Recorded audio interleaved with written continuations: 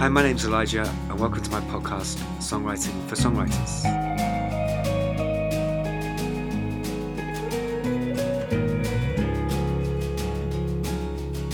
My special guest this week is record producer Chris Potter. Chris has worked on some of the biggest records of our time, including Urban Hymns by the Verve and most of Richard Ashcroft's solo albums.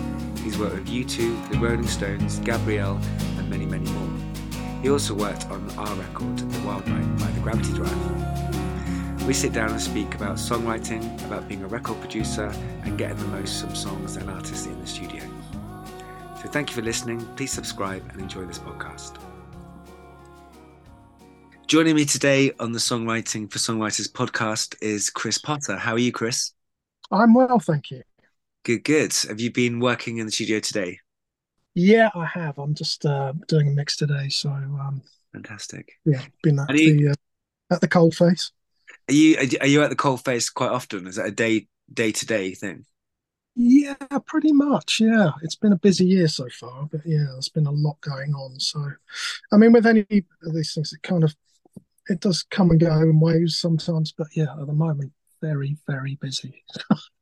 That's good. So what are you working on at the moment? I mean, you may not be able to mention names, but what kind of stuff are you working on at the moment? Yeah, I'm doing a young artist who we've been doing a few tracks with over the course of probably the last 6 months or so. And yeah, weirdly, actually, it's been a project where we've sort of needed to get involved in the writing, actually, which is something that I generally haven't done massive amounts of.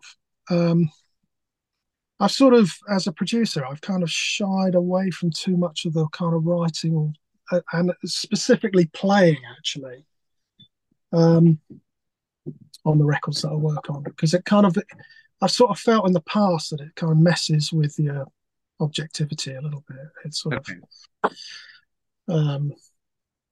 of skews that, if I'm not involved in playing or writing, and I'm just thinking about the record, the song, the performances, the record, the production, I find that quite clear. That's usually quite a clear path. But as soon as you kind of bring one of those other elements in, it tends to sort of it has in the past, and it was felt like it was going to skew skew my objectivity a little bit. And so it's quite a new thing for me.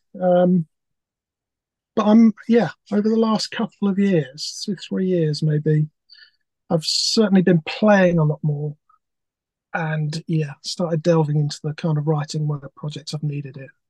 Forgive me for asking you this, because I've known you as obviously you've worked with us and we're friends, but you I don't. This is really bad. I don't actually know what instruments you play, which is really neat.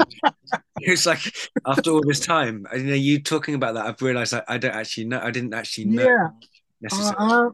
Well, I started playing bass, and I play a bit of guitar and a very small bit of keyboards, and all of them quite badly. But you know how it is. You kind of hear ideas, and you can kind of make ideas happen. And digital technology. We have the technology to make things sound good. So it's more about the idea that for me, in terms of the things sort of musically for me, it's more about the idea and getting the idea to sound good than it is necessarily about the performance from personal point of view. Obviously, for other, for the artists I'm working with, it's all about. So did you? I mean, before you went into production, were you like in a band and there was music? Were you one of the kids that was in a band then found production? Yeah, you were. Yeah, that's how I got involved. Really, I was placing in sort of bands, little kind of local things, and always seemed to enjoy always enjoyed the recording, doing the demos more than the gigs, really. Okay. Yeah. So I kind of ended up getting into it through that. I listened to the one you did with Pete a few weeks. Yeah. And it's a similar story, actually. I kind of got to the end of A levels, hit a bit of a kind of, whoa, what am I going to do now? There was a plan to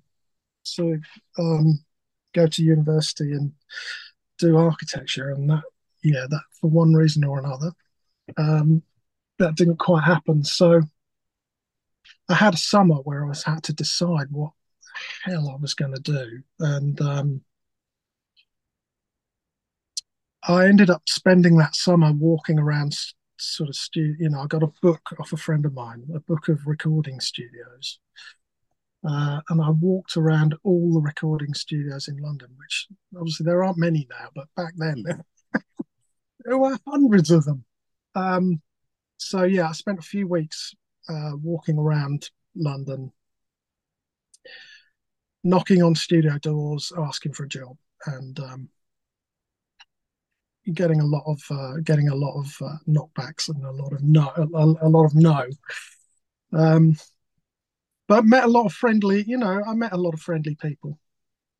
And then after I'd done it day in, day out for I'd started repeating myself, going back to the same places.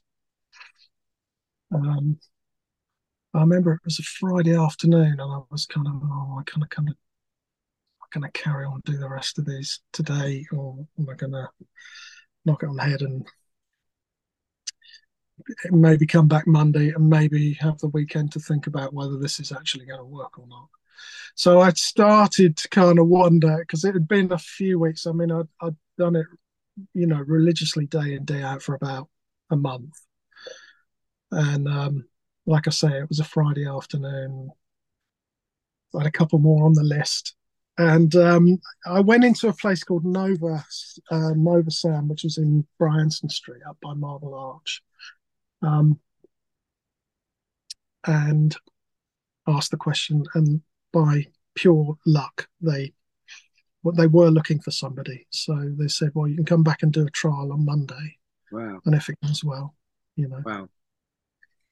It sort of seems like those days in a way are yeah, kind of gone now. Like they're totally gone. Yeah, there was no sort of music tech qualifications or university courses or any of that stuff. That just didn't exist.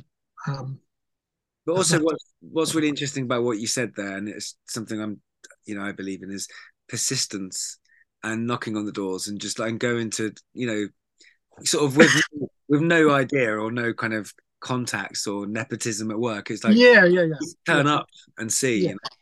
Turn up and see. Yeah. And it wasn't like I had a load of experience, or I didn't know anything at all. So, apart from just the few little demos that we'd done with the band and stuff, and just watching what the guy was doing, but nothing really. You started there, what, like a tape hop kind of back? Yeah. So essentially, just setting up the mics and doing everything the engineer needed you to do, and going and getting the producers cigarettes and sandwiches, runner essentially. And then that sort of that was a good studio to learn in. Actually, I wasn't there very long because they unfortunately closed about 3 months after I'd started there. But in that 3 months, I'd got had my foot in the door. I got a lot of experience in that time because it was a working jingle studio. So we were doing probably 3 sessions a day, and all with different lineups, all live recording, all different session musicians. So you'd have a morning session, you might have a lunchtime session, or an afternoon session.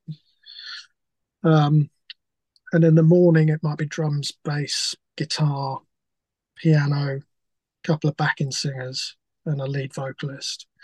And then the lunchtime one might be maybe just piano and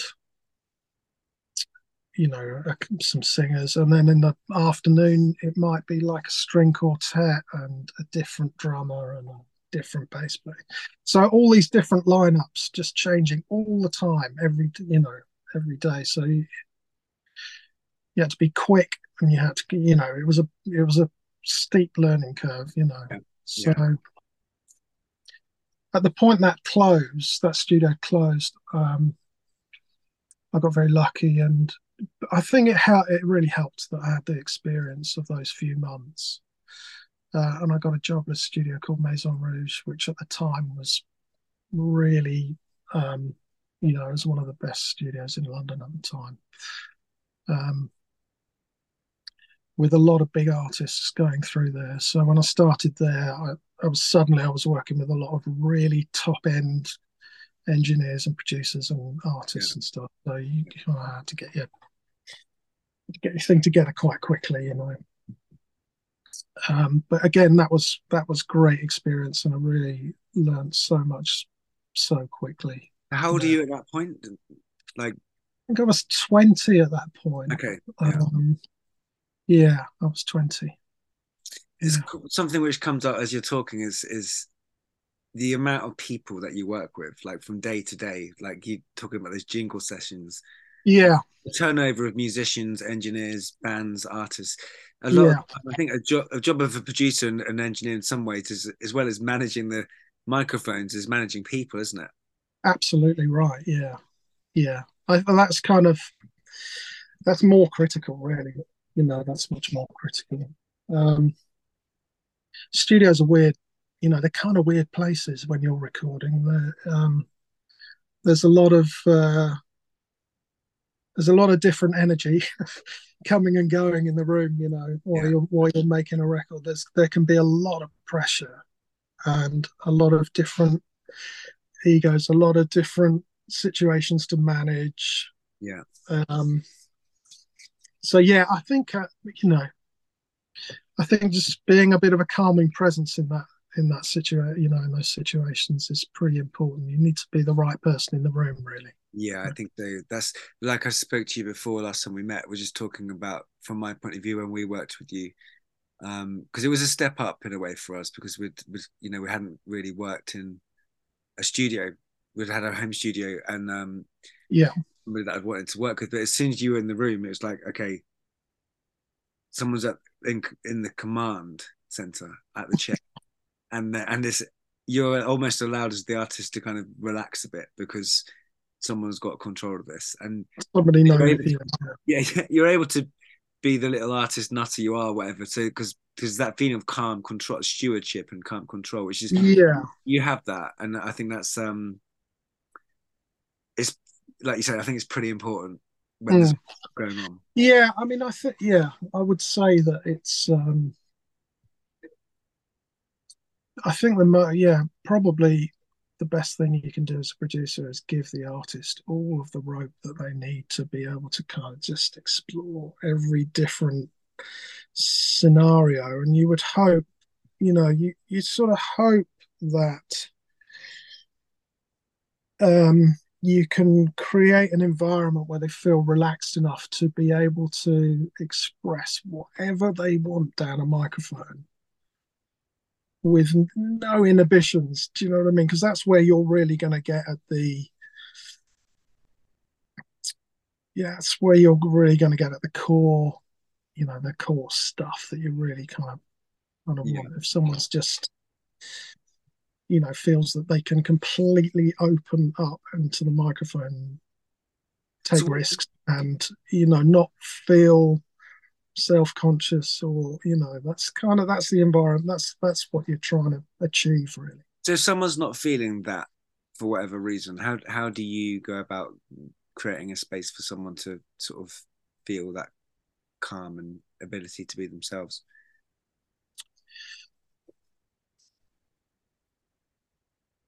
I think I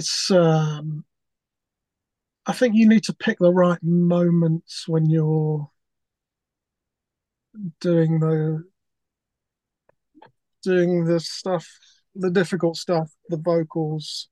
You have to pick those moments, in the right way. So you'll spend some time with them first, and you'll do some other things, and they need to get to know you before they're straight in on the microphone. You kind of need to get to know each other, and I think that I think that definitely helps. Um, You, I mean, like you said, there's that thing of you make a space where an artist just is allowed to be themselves. But you say there's that aspect of you getting involved with writing as a producer, but there's also, because I know through personal experience with you, there's also stuff you do or add or suggest. So when someone's kind of experimenting and finding their way, how much of you is allowing them just to do that, or are you helping them and sort of are you offering some guidance as they're going?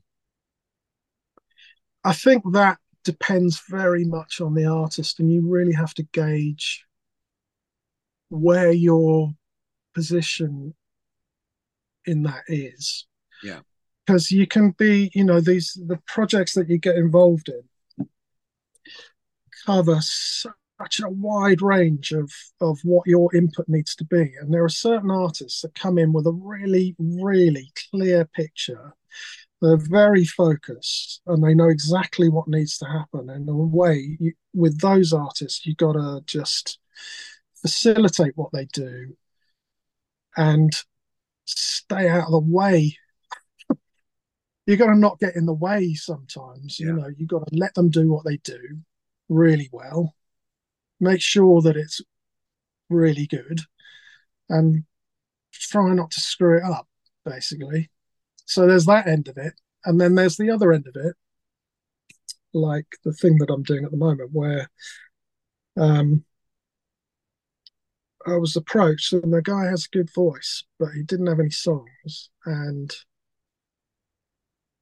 he literally just sent a few lines of lyrics. So wow, uh, in that scenario, obviously you're kind of that's the complete other end of the spectrum where you're needing to kind of create a song. You've got yeah, melody, you've got lyrics. So there's input into lyrics, there's input into the chords, there's input into the direction, the guitar, every single element. You're kind of need to be all over. So those are the two extremes of the spectrum really, and projects kind of fit somewhere in between. Usually will fit somewhere in between those two extremes. So you have to find, you have to figure out quite quickly what it is the artist needs your input to be. yeah. Okay. So that's not necessarily always known up front before you work with someone. It's something you feed in the way. That's yeah. I would say that you don't really find that out until you're in the room. Yeah. So when I mean, obviously, the music industry's changed, and everybody has bills to pay. From it's not the '90s anymore, but No. but presumably, when you're as someone who's as well thought of as you, there's you can pick and choose to some extent what you kind of want to do. So, what is it? Obviously, you've got relationships that you have been going back some years, so you're going to have Mhm. those people that come back to work with you. But when you're looking, when a new artist comes along and wants to work with you, and you say yes, what is it that's made you say yes? What is it in their sound or songs that you're looking for? Um, it's what would come first? I guess it's usually 9 times out of 10, it's the song or the voice. Okay. So, um, and it can be either of those things, really. It can be either of those things. But yeah, I'd say that I love working with I love working with great singers. Yeah. Um, but yeah, the song really is the thing. That's probably the top of the list, really. It's good to hear, especially on a podcast called Songwriting for Songwriters, because it's from my point of view. I mean, I obviously love songwriting songs myself, and it's a big Yeah, thing for me. But I think in some ways it's not been watered down, but the importance of a song has somewhat changed over the last few years because it's become more disposable and easier to access. So it's sort of changed a bit. So it's quite good to hear that you'd hope it would be the song that would catch a producer like yours. yeah, of course, yeah. That's what you're looking for. But worked on some of the biggest songs of all time with some of the biggest artists of all time. And obviously, Urban Hymns was a huge record that you worked on, and you've gone on to have a relationship with Richard, who is a great singer and a great songwriter. When it's, as I mentioned in Chris's podcast, it's always interesting to me when you get those long-lasting relationships between, because in a band it's the singer and guitarist generally, isn't it? Who like this music and the sort of words. Yeah. But there's also that thing where you get an artist who works with the producer. And it's true with Pete and Kevin Rowland from Dexys. It's true with Neil Young and Briggs and Nigel Godrich and Tom York and Radiohead. So you have that of Richard, and what is it? What is it between you two? Do you think? And we obviously got that idea of you being kind of a calm presence, but when you two work together, something big happens. It's widescreen, and there is a difference when he doesn't work with you or works with other people. There's a difference. So what? As a fan, I'm saying that. So what is it that you two think is that keeps you together and keeps you coming back and working together? What's that magic between you? Well, obviously for me, I mean, he's just like, I mean, the songs and the voice is like it's a bit of a, like, when it's right, it's a deadly combination, it's really, it's something really special that he's got.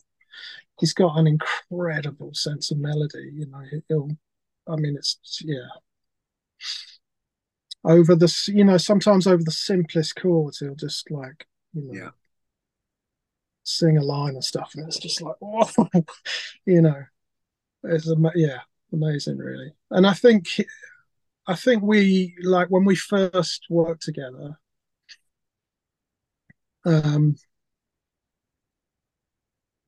he had this set of songs, and I had struggled to get. He'd struggled to. I think it's fair to say he'd sort of been struggling to record them. They had a few goes, and it hadn't really happened. And then,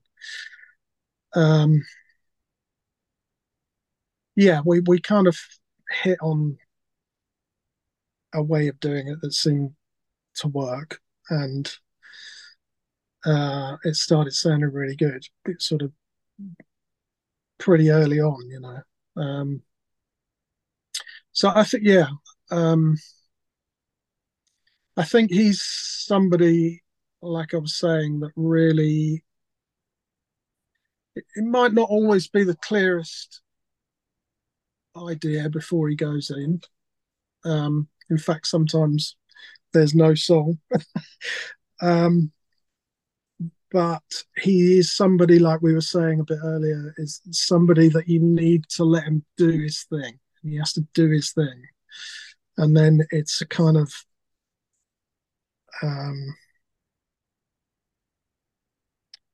what would I call it? It's like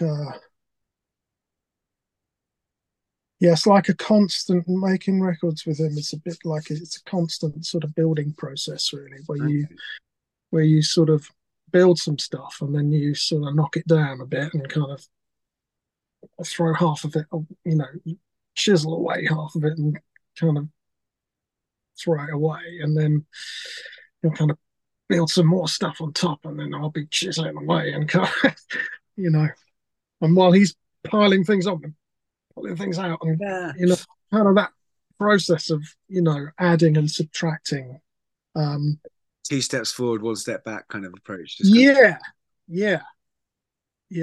And we have, like, these days sometimes where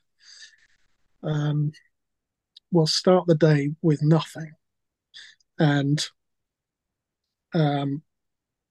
it's not always like this. Sometimes he'll come with a complete song that is beautiful, and like most of the lyric and this incredible melody and stuff, and sometimes it'll be like that, and fairly easy to envisage what you need to do to make this into a record. And then other days will come and there'll be nothing at all. So we'll start with a drum beat, and then he'll do a few overdubs, and then I'll loop those overdubs, and then so we'll have a bunch of loops going for, I don't know, 7 or something. And then he'll do some more overdubs, and I'll loop those, and then we'll throw a few things away, and then I'll start. We might start slowly, kind of shaping it into some sort of arrangement, so that some things come in and some things drop out and at different points. So it's not just loops from all playing all the time, all the 7 minutes.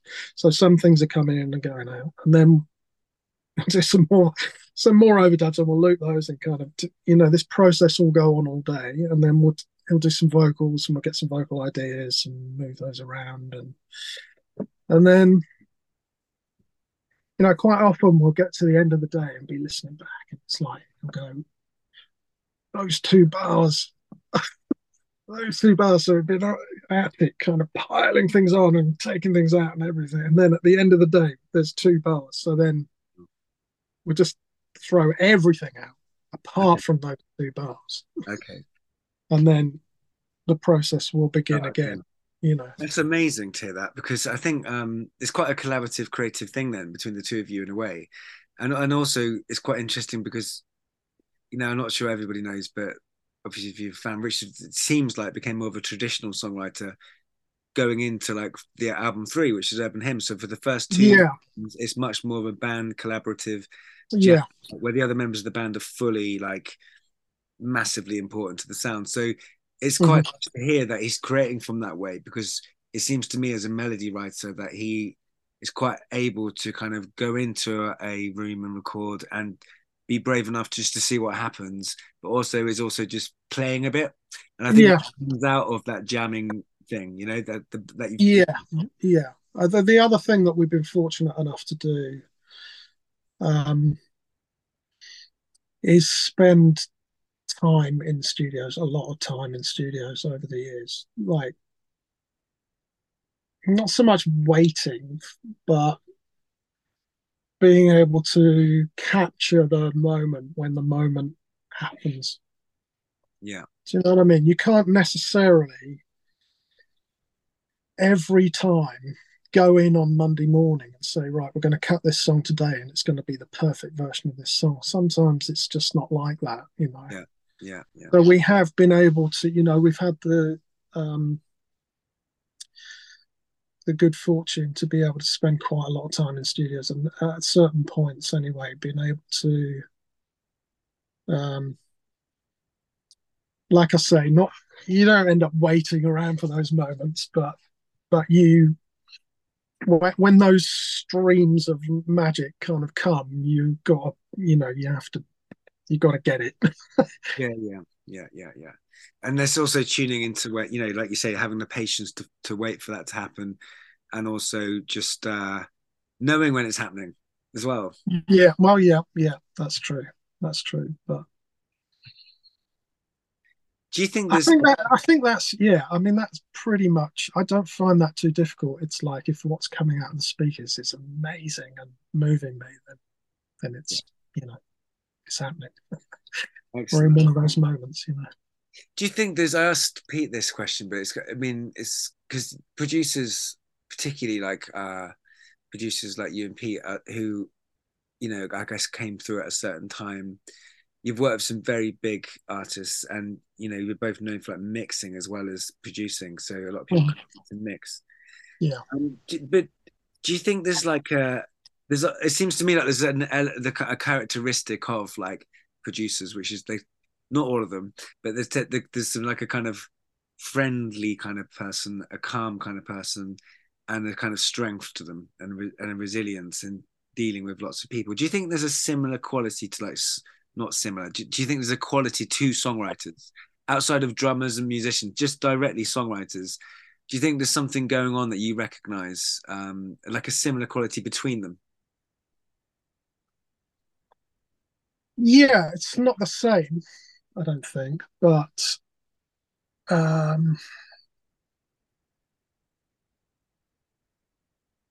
yeah, it's quite yeah, they tend to go quite introspective, maybe, like, a bit more, kind of looking in a bit more, and a bit more kind of consider, that process of songwriting is often quite I think it's often quite does sometimes it just comes and it's you know happens very naturally, but as well I think it can be quite because sometimes needs to be quite a considered process. Yeah. Mm. They're kind of an introspective kind of quality, you say. Yeah, I think that's fair to say. Yeah, I think that's right. What if you've got a track and it's you're working with an artist and the song's not coming together for whatever reason, are you someone who chucks that away, or how do you salvage it? You have to find a you have to find a way, really. It's either whether that's recutting it from scratch, or whether it's losing the bass and redoing the bass, or changing what the drums are doing, or redoing the vocal, or there's a million different things that can be causing a problem. Um, If a song is bad, if the artist has written a song which just is a bit shit and they can't quite see it, will you? I mean, not that it's yours to call out, but will you kind of like, will you tell them, or like? I'm generally quite diplomatic. I don't. I tend not to. I tend not to deliver that in quite so blunt a way. I try Yeah. because you're trying to keep the environment Yeah. in the right place. So um, yeah, there are certain subtle kind of like hints that I'll yeah, there are subtle hints that I'll use, like if we're working on a lot of songs, and there are. Ways of I, like, yeah. I can't give that away because No, that's because we I don't don't, want I don't anybody. know who's listening. No. And we don't want to be in the studio with you and to hear that phrase and think that's what it means. Um, what advice would you give to songwriters? Because again, yours is a position of being really involved. So Mm. like it'd be quite interesting to hear kind of what advice you'd give to songwriters that are new or even established people. Like what kind of advice would you give to them? Um, don't chase anything. Um, just follow what follow the path that you want to follow, and yeah, I think once you start trying to make it like something, or trying to, I don't know. Yeah, I think you need to just follow your path, and I get you. I think it's yeah, because it's that thing where if you're trying to sound like someone else, it can be heard, and if you're trying to chase a hit, yeah. like I that. mean, you can still, obviously, you can still write a good song like that, and you can still make something good, but you're not gonna. I don't know. It's gonna be compromised in some way. Yeah. You know, it's gonna be a version of, rather than something that's really kind of heartfelt and pure. Do you have a pressure from like labels and management teams and whatever to kind of because on you as a producer, how do you navigate those kind of pressures? It's interesting, actually. It's less so these days. It's a little bit less so. Because I think the business has changed so much. There are a lot more people um, where it might just be a management situation. It might, historically, it was always major labels, really, pretty much. And these days, projects come from everywhere. So, um, but yeah, there can be that pressure. Um, And it's part of the job really. And I think you just have to find that balance between. It's tricky because you essentially in the room you are you're on the side of the artist, Yeah. but you have to walk that line with the record company where they've got to get what they want. They've got to get what they need. Yeah. At the same time, your primary obligation is to the creativity of the artist. So it's a fine, yeah, it can be a fine balance that sometimes. Yeah, that's an interesting one. I just remember, Especially if they're at loggerheads, then that's yeah, yeah, that can be. I guess as well, because I mean, it's not that. There's also that happens in bands, right? There's frictions in bands, Yeah, of course. and Yeah, yeah, that's the thing to manage as well as that. yeah. Um, I just remembered actually the first time I think it was the second time we met you. We came to Rack Studios and you were mixing our track called "Wake of the Dawn." Mm-hmm. And we are just we're going to give you a lift back home to the train, and our Mercedes car got sort of we parked in the Rack Studios. Oh, you got stuck, didn't you? We got stuck. And took what it was about a 264-point turn. We were trying to offer you a lift to the train, and basically, I mean, we Could were have walked it there and back 4 times in the that's time. so yeah. We were both in this hysterics, thinking like we've met Chris, and what kind of an impression have we made here? Oh Jesus! So it just came flooding back to me there. But Yeah. so songwriters that you love. I mean, what? Tell me some of the songwriters you love. Jimmy Webb.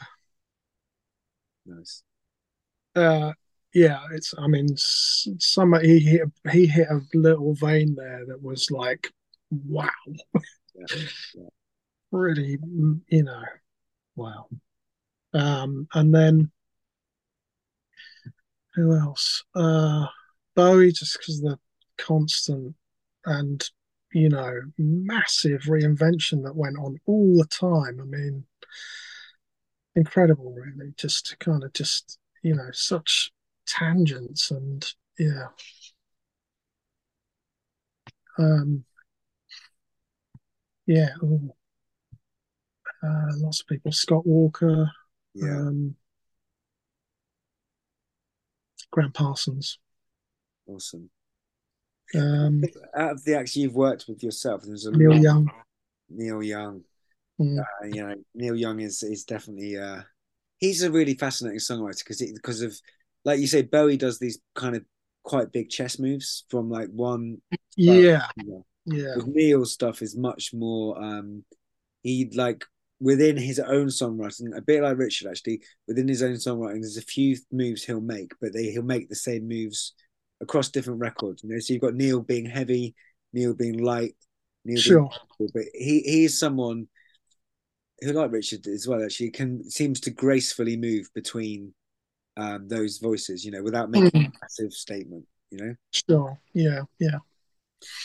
You've worked with some huge people: the Verve, the Rolling Stones, U2. I've got a list here: Blur, The Feeling, Am Kloot, The Zombies, Michael Kiwanuka, McCartney, Jagger, Tom Jones. I mean, so many. Do you have any kind of favorite experiences or favorite records or songs that you've worked on there from that long list of people you work with?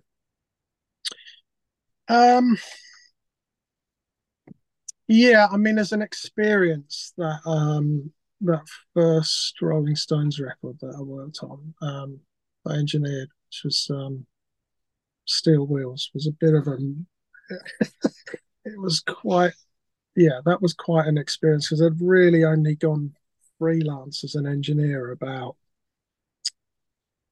must only have been about 3 or 4 months before. Okay. I mean, I didn't really, it happened very early, but you kind of just have to grasp the opportunities when they're there, really. And I'm probably, looking back on that, if I probably had done a better job of it, or I was like, if it had come to me 5 years later. But you know, you have to just you got to just jump in when these things come. And yeah, that was an incredible experience, really. Just kind of, we recorded most of it in Montserrat in the West Indies, and I just remember like on those first few days, we had a couple of days to set up because Keith was like 3 days late getting there. So we had some time to get the room set up and stuff. And then once everybody had arrived, there's that moment on the first day we were recording and getting sounds and recording, where just like we're sort of pushing microphones up and sort of there's this sound coming out of the speakers, and it's like, it's going to sound weird, this, but it sounds like the Rolling Stones. It sounds like a Rolling Stones record, and it's just the five of them in a room playing, yeah, mixing, and it's all coming off the studio floor, and it sounds done. It sounds almost. I mean, apart from yeah. Yeah, amazing. Amazing. I heard something because they got a new song out, haven't they? Angry. Yeah. It's one of those things where you kind of, as soon as it's that guitar tone and sound, it's just so him, isn't it? It's just yeah. like, yeah. There it is. There's that thing, and that's an interesting thing of recording. Is like it's very physical for him. It's very right. It's like I don't think anybody else with that guitar and that amp is going to make anything like the same sound. Sure. It's like it just comes out of him like that. I mean, while we're on the subject guitarists for a minute, I mean, one of my, as you know, my personal kind of musical hero, if you like, is Nick McCabe, whose guitar playing is to me just otherworldly, to be honest. And you had the honor and kind of relationship of working with him on guitar. What tell me about him and his kind of guitar tone and creativity? What did you make? Yeah, I mean, he's a definite one-off, Nick. He really is he's another force of nature. He's somebody that never plays. He never played what I expected him to play. So during, like when we were doing Urban Hymns, he never seemed to play the obvious part. It's always something other than that. Right, okay. Quite often won't play the same thing twice, or doesn't play the same thing twice, and whatever it is like makes you go whoa. So there's a lot of hanging on when he's playing, because it's like right, he goes all around the edges, and it's incredible what he does. And to watch him, I've never seen anybody have so much time playing the guitar. He sort of just seems to kind of just like he'll play a chord and then he'll kind of hold it and it'll start modulating into something, and then he'll scratch his head and go and like fiddle with a pedal, and then he'll kind of turn around and walk around the room, and then he'll play something else. So it's kind of like he's got all this huge kind of time in between what he does. Wow. But yes, I mean, incredible with guitar sound, with sound, like and usually that whole side of it is effortless with him as well. It's like it just comes out of what he's doing, and it's not at that time anyway, it was very simple setup that he was getting a lot of like amazing sounds out of. Really, really simple. It's amazing that, because it's one of those things where like his playing just does sound effortless, but obviously there is thought behind it. But it's quite interesting to hear you talk about, almost like riding it with him. Like you can kind of hear it in the performances. Like there's a feeling about it feels fresh and new. And even with Black Submarine and other stuff he's done, you don't quite know what's going to happen. It's quite an exhilarating thing to do.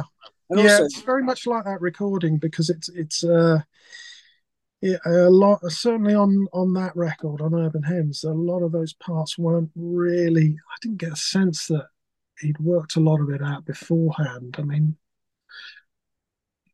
and it was, like at the point at which we were recording it, it was kind of happening for the first time, Yeah. and it's moments of absolute, there are moments of absolute, like.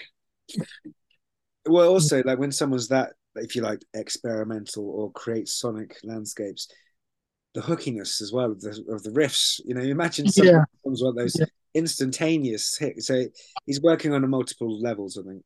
yeah, yeah. Yeah, he Well, was doing some of that looping he was doing, and then some of it we sort of, because we had like a really early version of Pro Tools on that record. right, right. And we cut the record to tape, but we had a little 4-track kind of Pro Tools setup that we were flying the guitars to and kind of looping bits of it and being able to kind of arrange. And that was sort of really pretty much for the first time you could really do that at that point. And that sort of helped. But yeah, I mean, yeah, amazing. Some of the things that he's done, that he put on that record. Is there do you know when a record's going to be a big record or not? As a producer, like when we're making a record as an artist and with a producer, everybody's on board and excited. But do you know when there's going to be like it's going to be, if you like, quote unquote, successful? Do you have a way of kind of feeling that, or is it just down to luck and it's impossible to kind of know? I think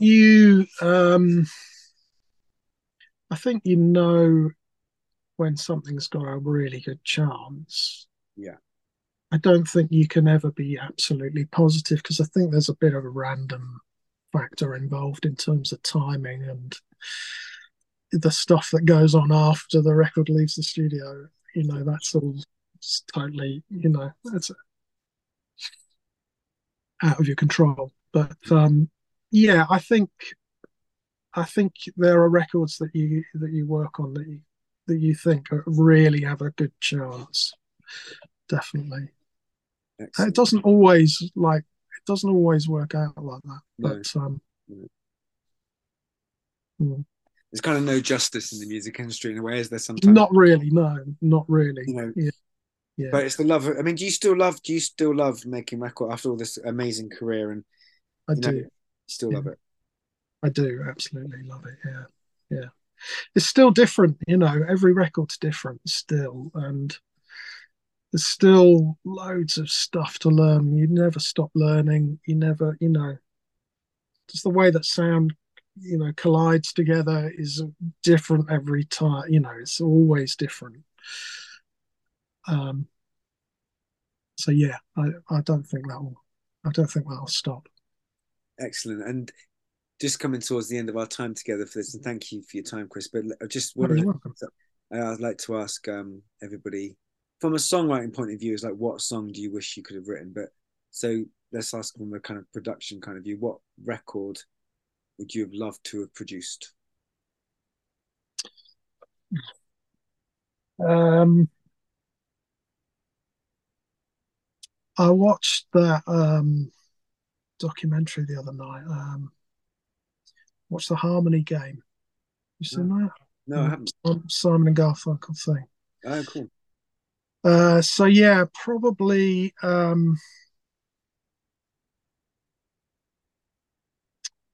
yeah, maybe something off that record. Only Living Boy in New York, Nice, nice. uh, or or maybe yeah, No Regrets. Scott Walker is it's a big record for me. It's kind of like it sounds incredible, Yeah, and his vocal when it comes in is like it's like the biggest, like deepest, richest thing ever. Amazing. my So favorite, yeah, maybe one of those two. One of those two. my favorite Scott song is Big Louise. You know that song? Right. Yeah. Yeah. Yeah. Enormous, like you say, it's enormous. He starts like she stands all alone, and then this is this massive thing which you can't work out quite where it's all come from, and that's the joy of, like, for me, like, listening to having again on one of our tracks, Shooting Star. There's a bit where you just delayed a vocal, and it's my favorite part of the record because obviously we didn't do that bit. You just added this magic, and it starts to feel like it's not just like a song. There's a deeper thing. You've got that as a producer. You've got that way of making sounds of your artists that are deep and cosmic and widescreen, and they don't feel like you're listening to something which is planned. There's something else which just is, you know. And Right.